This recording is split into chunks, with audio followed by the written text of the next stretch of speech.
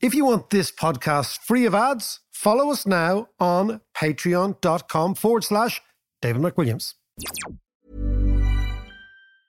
Quality sleep is essential for boosting energy, recovery, and well-being. So, take your sleep to the next level with Sleep Number. With a Sleep Number smart bed, you can individualize your comfort level and enjoy a better sleep night after night. J.D. Power ranks Sleep Number number 1 in customer satisfaction with mattresses purchased in-store. And now the Queen Sleep Number C4 smart bed is only $1,599, a saving of $300, only for a limited time. For J.D. Power 2023 award information, visit jdpower.com/awards. Only at Sleep Number stores or sleepnumber.com. Normally, being a little extra can be a bit much, but when it comes to healthcare, it pays to be extra. And United Healthcare makes it easy with Health Protector Guard fixed indemnity insurance plans. Underwritten by Golden Rule Insurance Company, they supplement your primary plan, helping you manage out-of-pocket costs without the usual requirements and restrictions like deductibles and enrollment periods. So when it comes to covering your medical bills, you can feel good about being a little extra. Visit uh1.com to find the Health Protector Guard plan for you.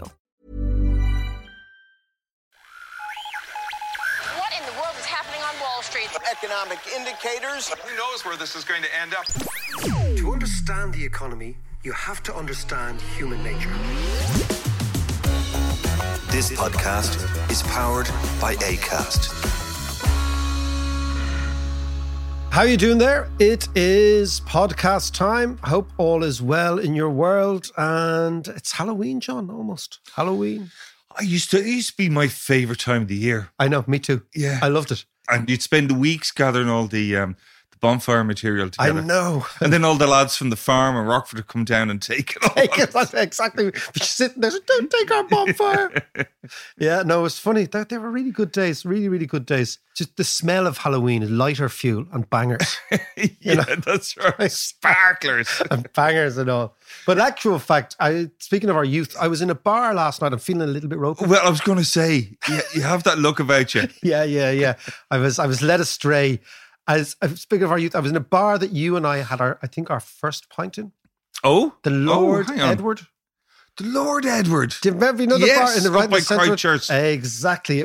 Gorgeous little bar. They served us when we were about 15. That's right. Yeah. And we went in. I said, I swear to God, that's when we were connoisseurs of Guinness. This is a fine pint. Yeah, exactly. Had no notion. You know that in Guinness people actually tap a coin in Guinness. What's that about? What? I don't know. Our lads do that. You get a pint and they tap a coin, and as if there's a certain dullness of the sound. What? The point is ready. You ever seen that? Never heard that before. That's something. Anyway, I was in the Lord Edward. I thought it was a great boozer. I was at Lucy's gig in Vicar Street, which went really well. And then we came out and just decided to go for one there. And I just remember it's such a lovely pub. It really, really is. And we were annoyed. It's still got that smell. Do you know, I always thought it was really interesting when they banned smoking in pubs. The problem for a lot of the old pubs the smell of the humans. The smoke used to mask the smell of humanity.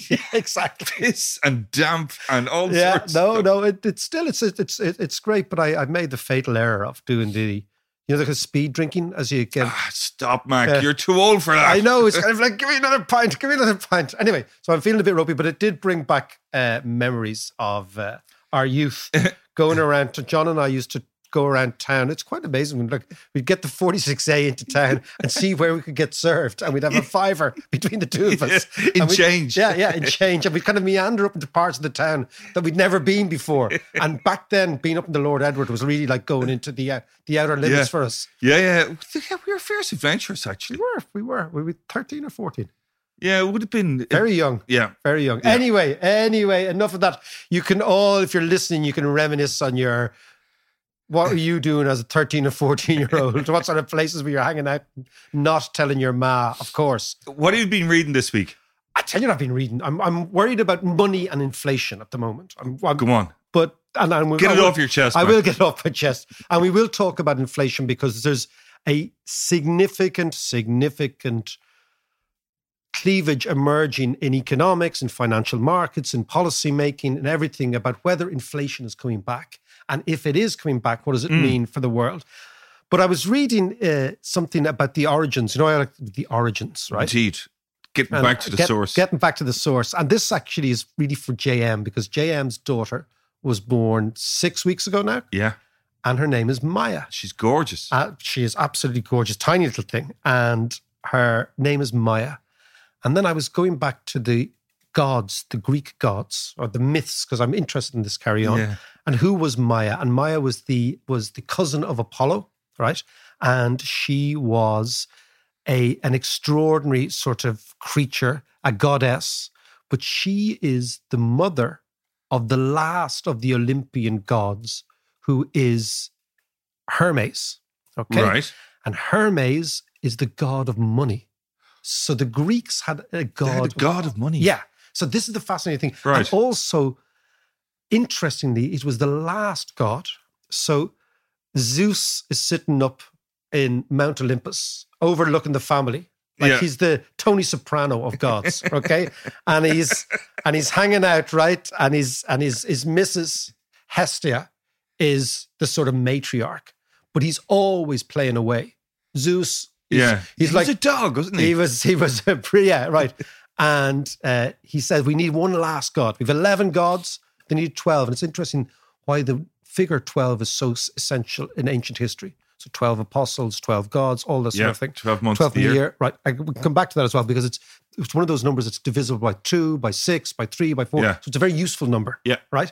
But anyway, I digress in my little numbers thing. But so he says, we need a god. It's interesting that the last god they introduced is the god of money.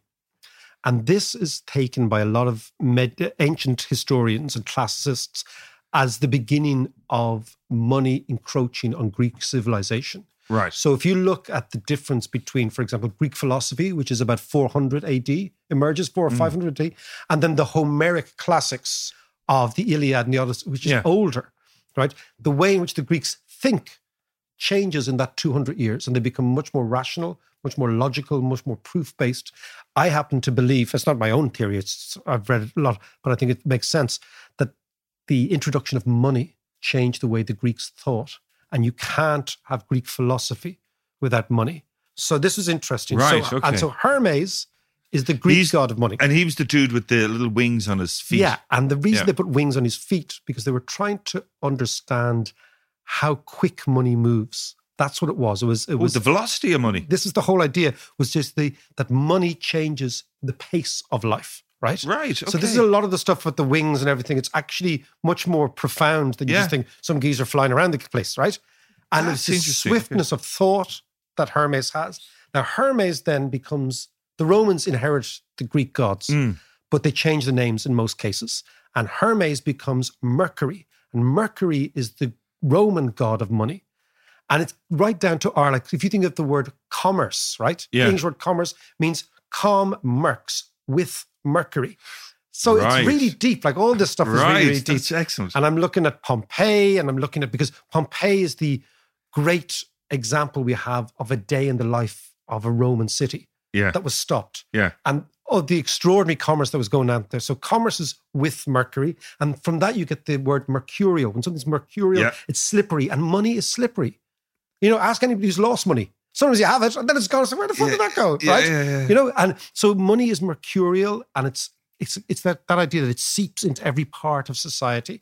And this is what interests me, because right now, John, there is a significant debate. Economics only gets interested in money when money goes bad, right? When inflation emerges. Yeah. But I think actually, and the online course is all about the other properties of money. So economics only gets worried about is inflation going up? Is it going down? Right? But I'm much more interested in money when it's not going bad, when it's going well, and how it changes our minds and how it changes the way we think about the world. Right. But in actual fact, economists and the global economy and financial markets right now are only worried about one question, which is whether inflation is coming back.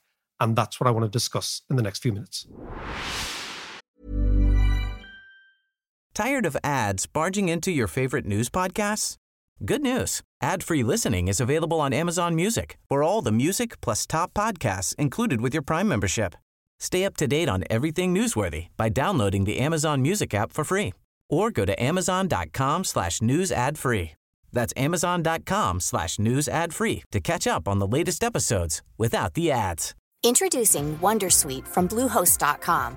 Website creation is hard, but now with Bluehost, you can answer a few simple questions about your business and get a unique WordPress website or store right away.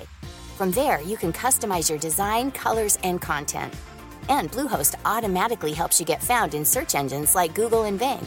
From step-by-step guidance to suggested plugins, Bluehost makes WordPress wonderful for everyone. Go to bluehost.com/wondersuite. Hi, I'm Kara Berry, host of Everyone's Business But Mine, and I am an all-inclusive addict. Enter Club Med, the best all-inclusive for you and your family. With resorts worldwide, from their family flagship resort, Club Med Punta Cana, to their only mountain resort in Canada, Club Med Quebec, they have everything you need to relax. With their 20-plus sports activities, wellness programs, you can dine on delicious cuisine and make memories with your family. So book your next getaway with Club Med. Visit clubmed.us or call 1-800-CLUB-MED or your travel advisor.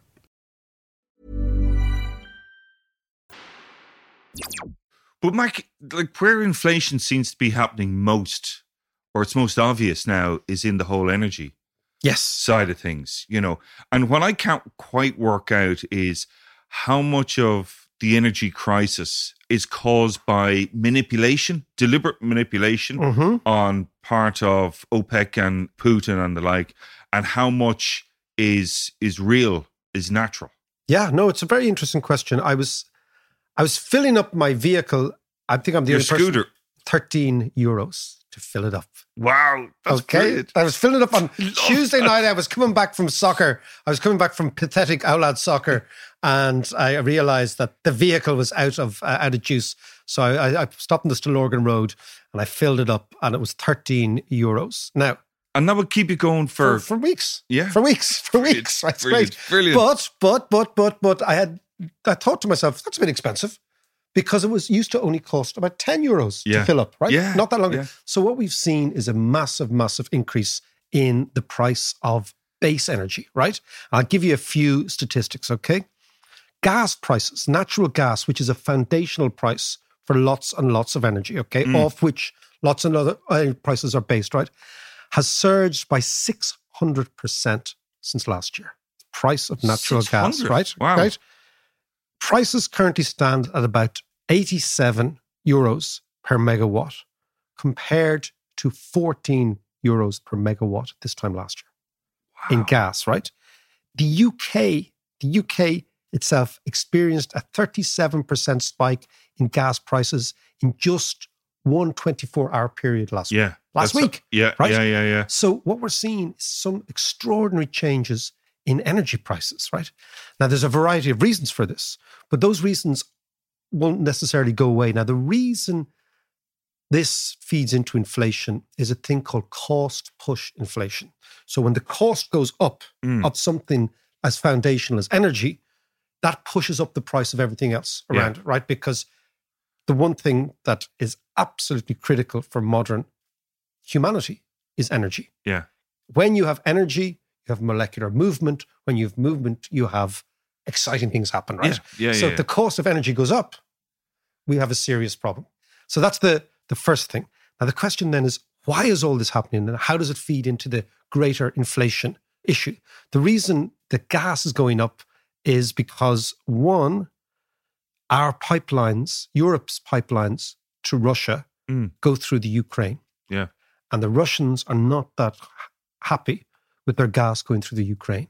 So the Russians are squeezing us and they're not giving us enough. That's pushing up the price. That's number one. Number two, the other source of gas is Qatar. Yes. Qatar is, and I was thinking, Callum Robinson scored a hat-trick. Against Qatar, right? Okay, and the thing is, why, what is happening, right? And what is happening is there's this thing called liquid nitrate gas, which comes from Qatar. It's in bottles, right? And of course, the reason this is increasing prices is the price of shipping has gone up dramatically. Yes. Because of all the bottlenecks. You remember that thing that happened in the Suez Canal? All that sort of stuff, right? Yeah. So you have the Russians on the one hand squeezing, right? The Qataris, on the other hand, increasing the price of transport, okay? Pushing up the price of getting the gas from A to B. But also, of course, you have this extraordinary increase in demand from China, right? China is, this is an amazing statistic. Every year, China is adding the demand of a Belgium and a Netherlands put together. Wow. Right? And the Netherlands brings us to the fact the Dutch, and the Dutch are the biggest producers of gas in Europe. They have gas fields off the North Sea, and they're reducing them dramatically because of minor earthquakes in the North Sea, which the Dutch are worried about will release gas into the environment. So you have this kind of perfect storm. Like little small tremors, right? Yeah. That happened over the last 8 or 9 months, right? So the Dutch are cutting back. Oh, I didn't know that. Wow. The Qataris are expanding, but the cost of transport's going through the roof. Yeah. And of course, the Russians are squeezing us. And why do the Russians want to squeeze us? Because the Russians want to make sure that we build this. Have you heard about this North Pipeline going between, which basically goes through the Baltic? So it's the geopolitics of it. The Russians are trying to screw the Ukrainians, right? Because the Ukrainians take a fee for every piece of gas that goes through, every cubic meter that goes through their area.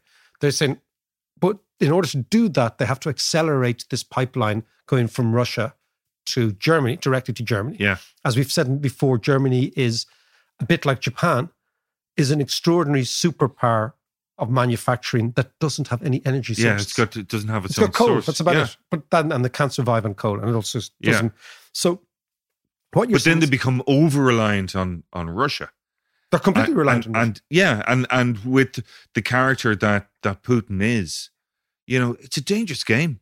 Well, it's just... And it's the one thing that I agreed with Trump on was Germans should not depend so much on Russia.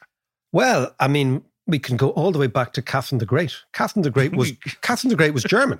We forget that the most amazing Russian empress was German. Yeah. And the great, if you want to talk real geopolitics, the Atlanticist big fear. So the Atlanticist is basically the Americans and the Brits, right? West European worldview.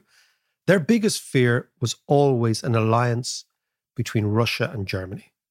And every single piece of British and American statecraft, particularly through the Victorian ages and into this time, to keep the Russians and the Germans apart, because it's the most natural alliance. The Russians have no industry and loads of energy.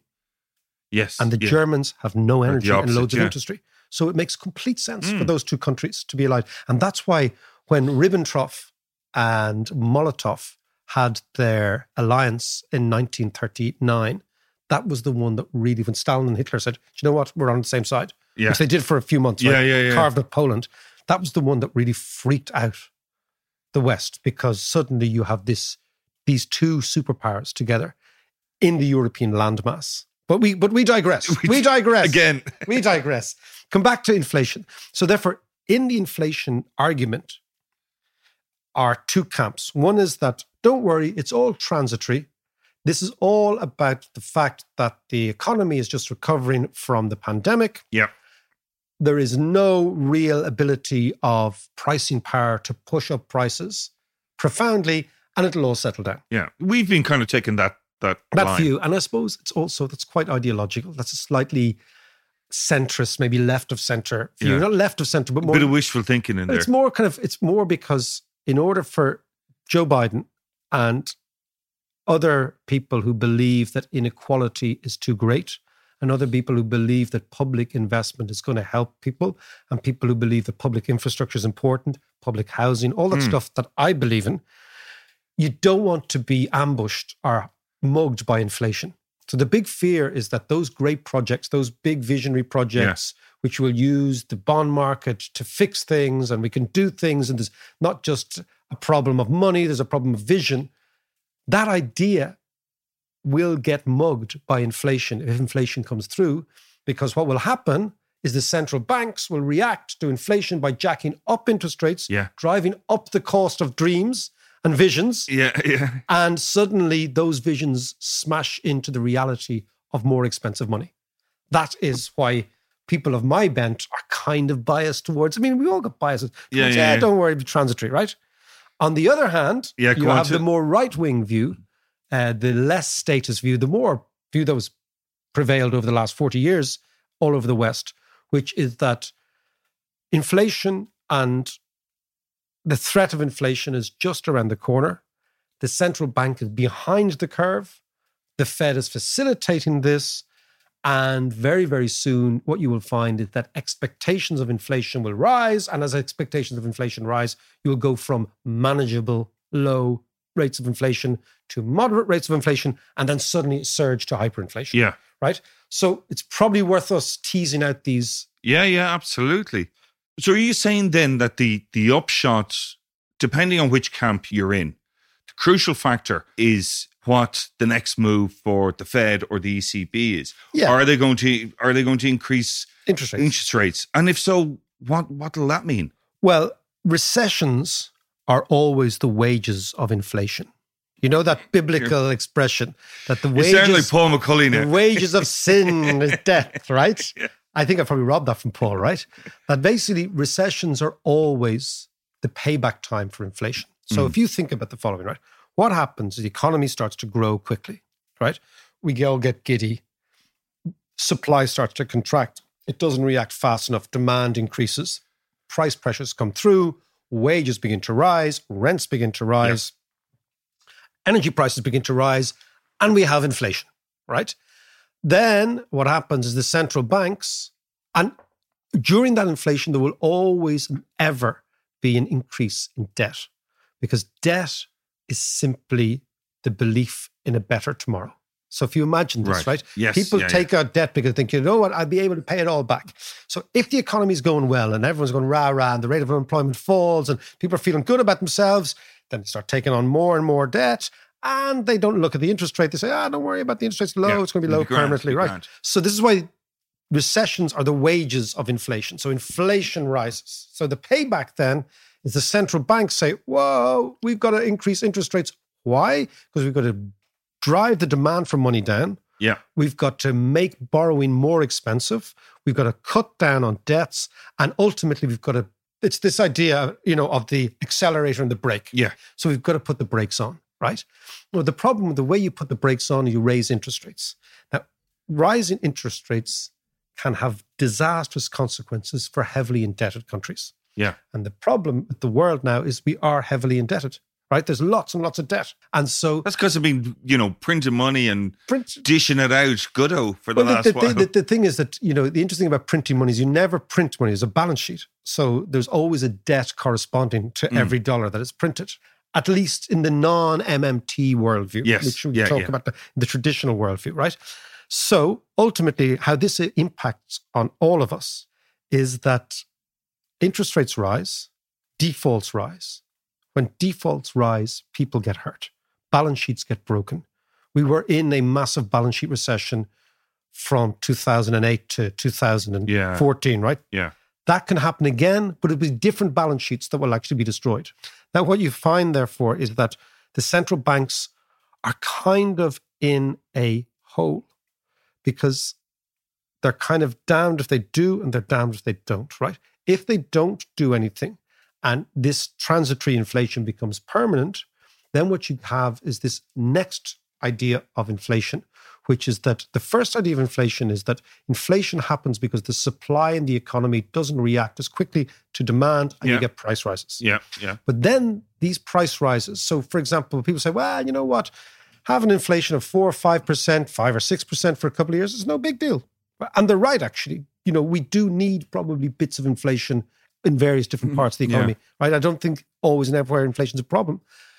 Then what happens, though, is if people get used to it, a thing called inflation expectations kick in. That people think, okay, inflation's running 5 or 6%, so therefore I'm going to go for 10% wage increases, right?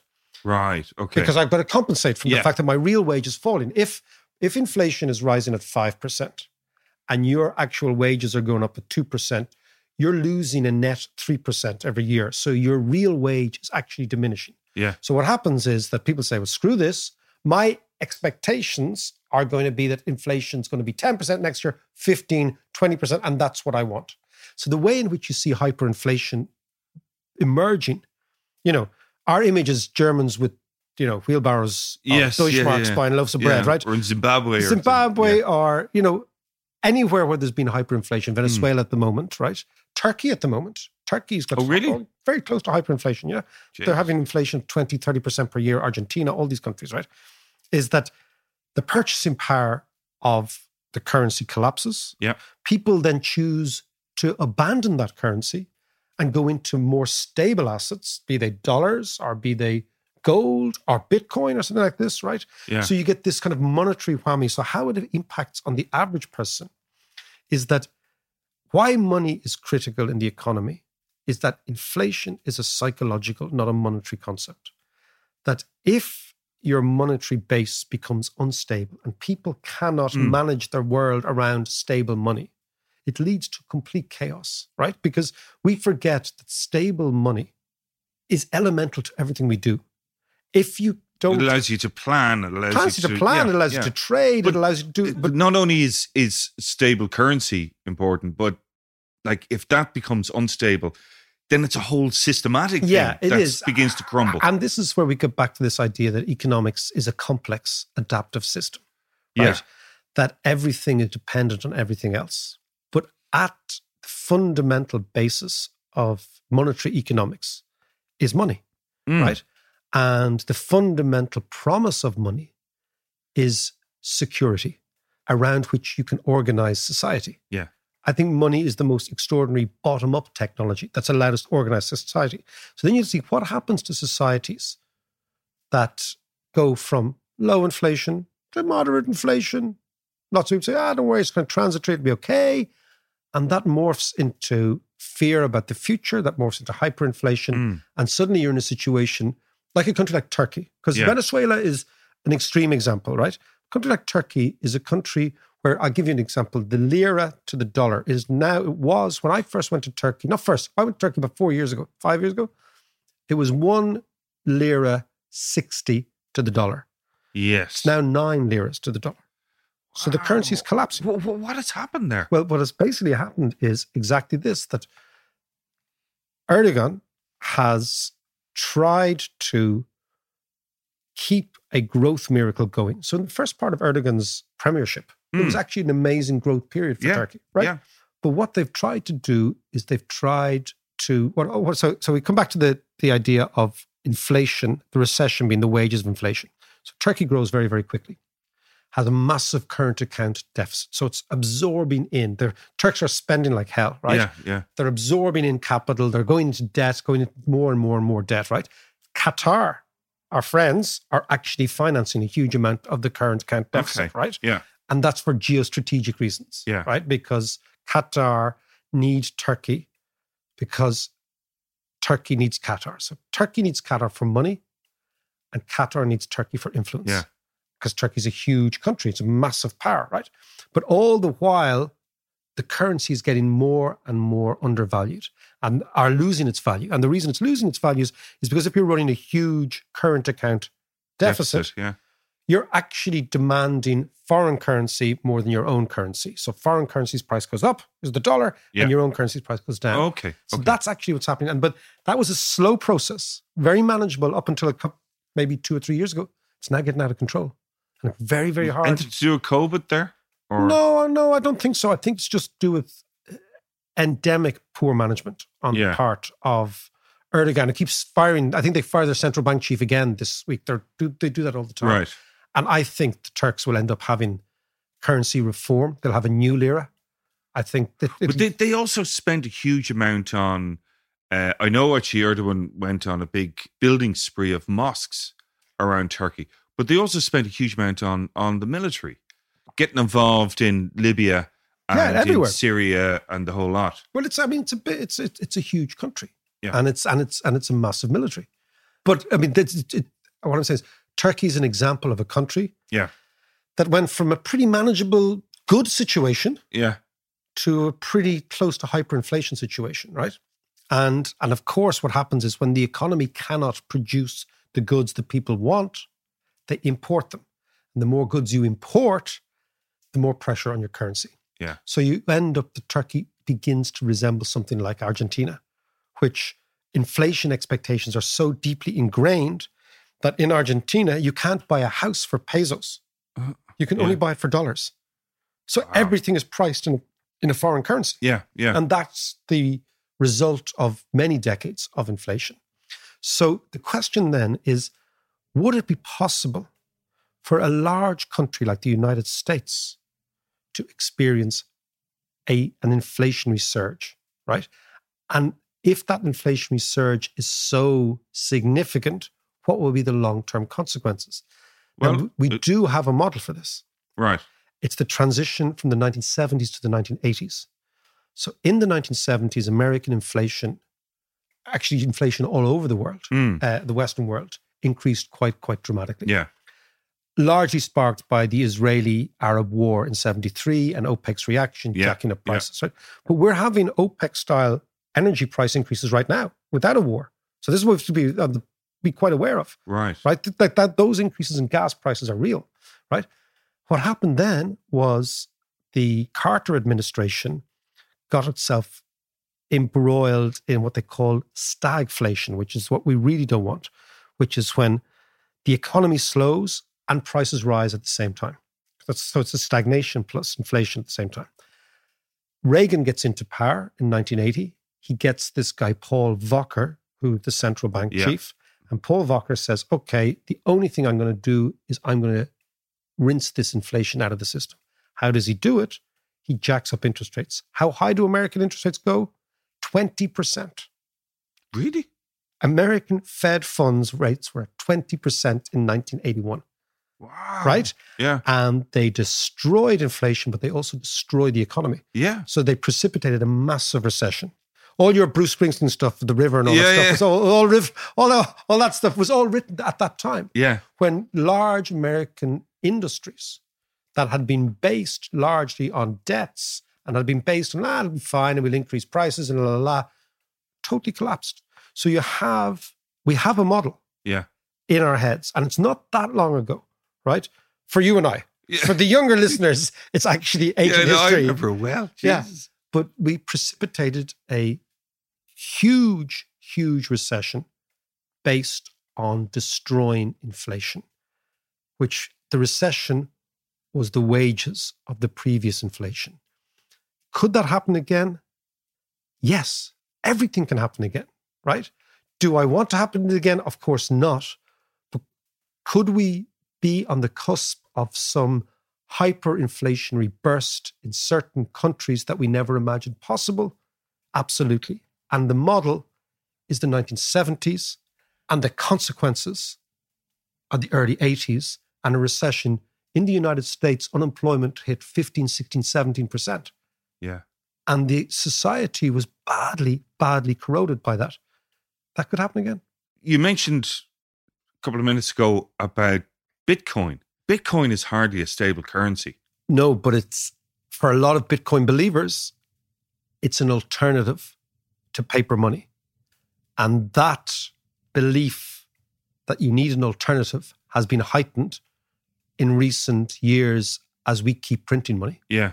So on Thursday, we've got Max Kaiser here, and we're going to talk to him all about Bitcoin. Now, with all that talk about money and hyperinflation, just before you go, don't forget the online course, which is Money and International Trade. It's everything that we were talking about. It's the theories, it's the practice, it's the history, it's the future. It's all that good stuff. And it's all on patreon.com/David McWilliams.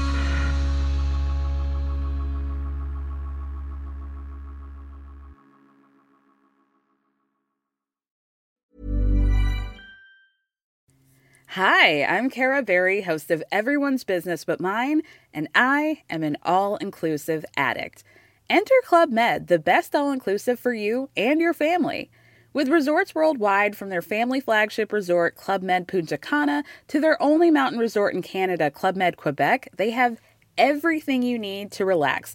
With their 20-plus sports activities, wellness programs, you can dine on delicious cuisine and make memories with your family. So book your next getaway with Club Med. Visit clubmed.us or call 1-800-CLUB-MED or your travel advisor. In manufacturing, you need to automate intelligently to compete effectively. But not all automation solutions are created equally. AGVs and AMRs driven by Bluebotics Ant technology offer robust, accurate performance and native interoperability, because your material handling can be smarter. Visit antdriven.com, that's ANTdriven.com to learn more.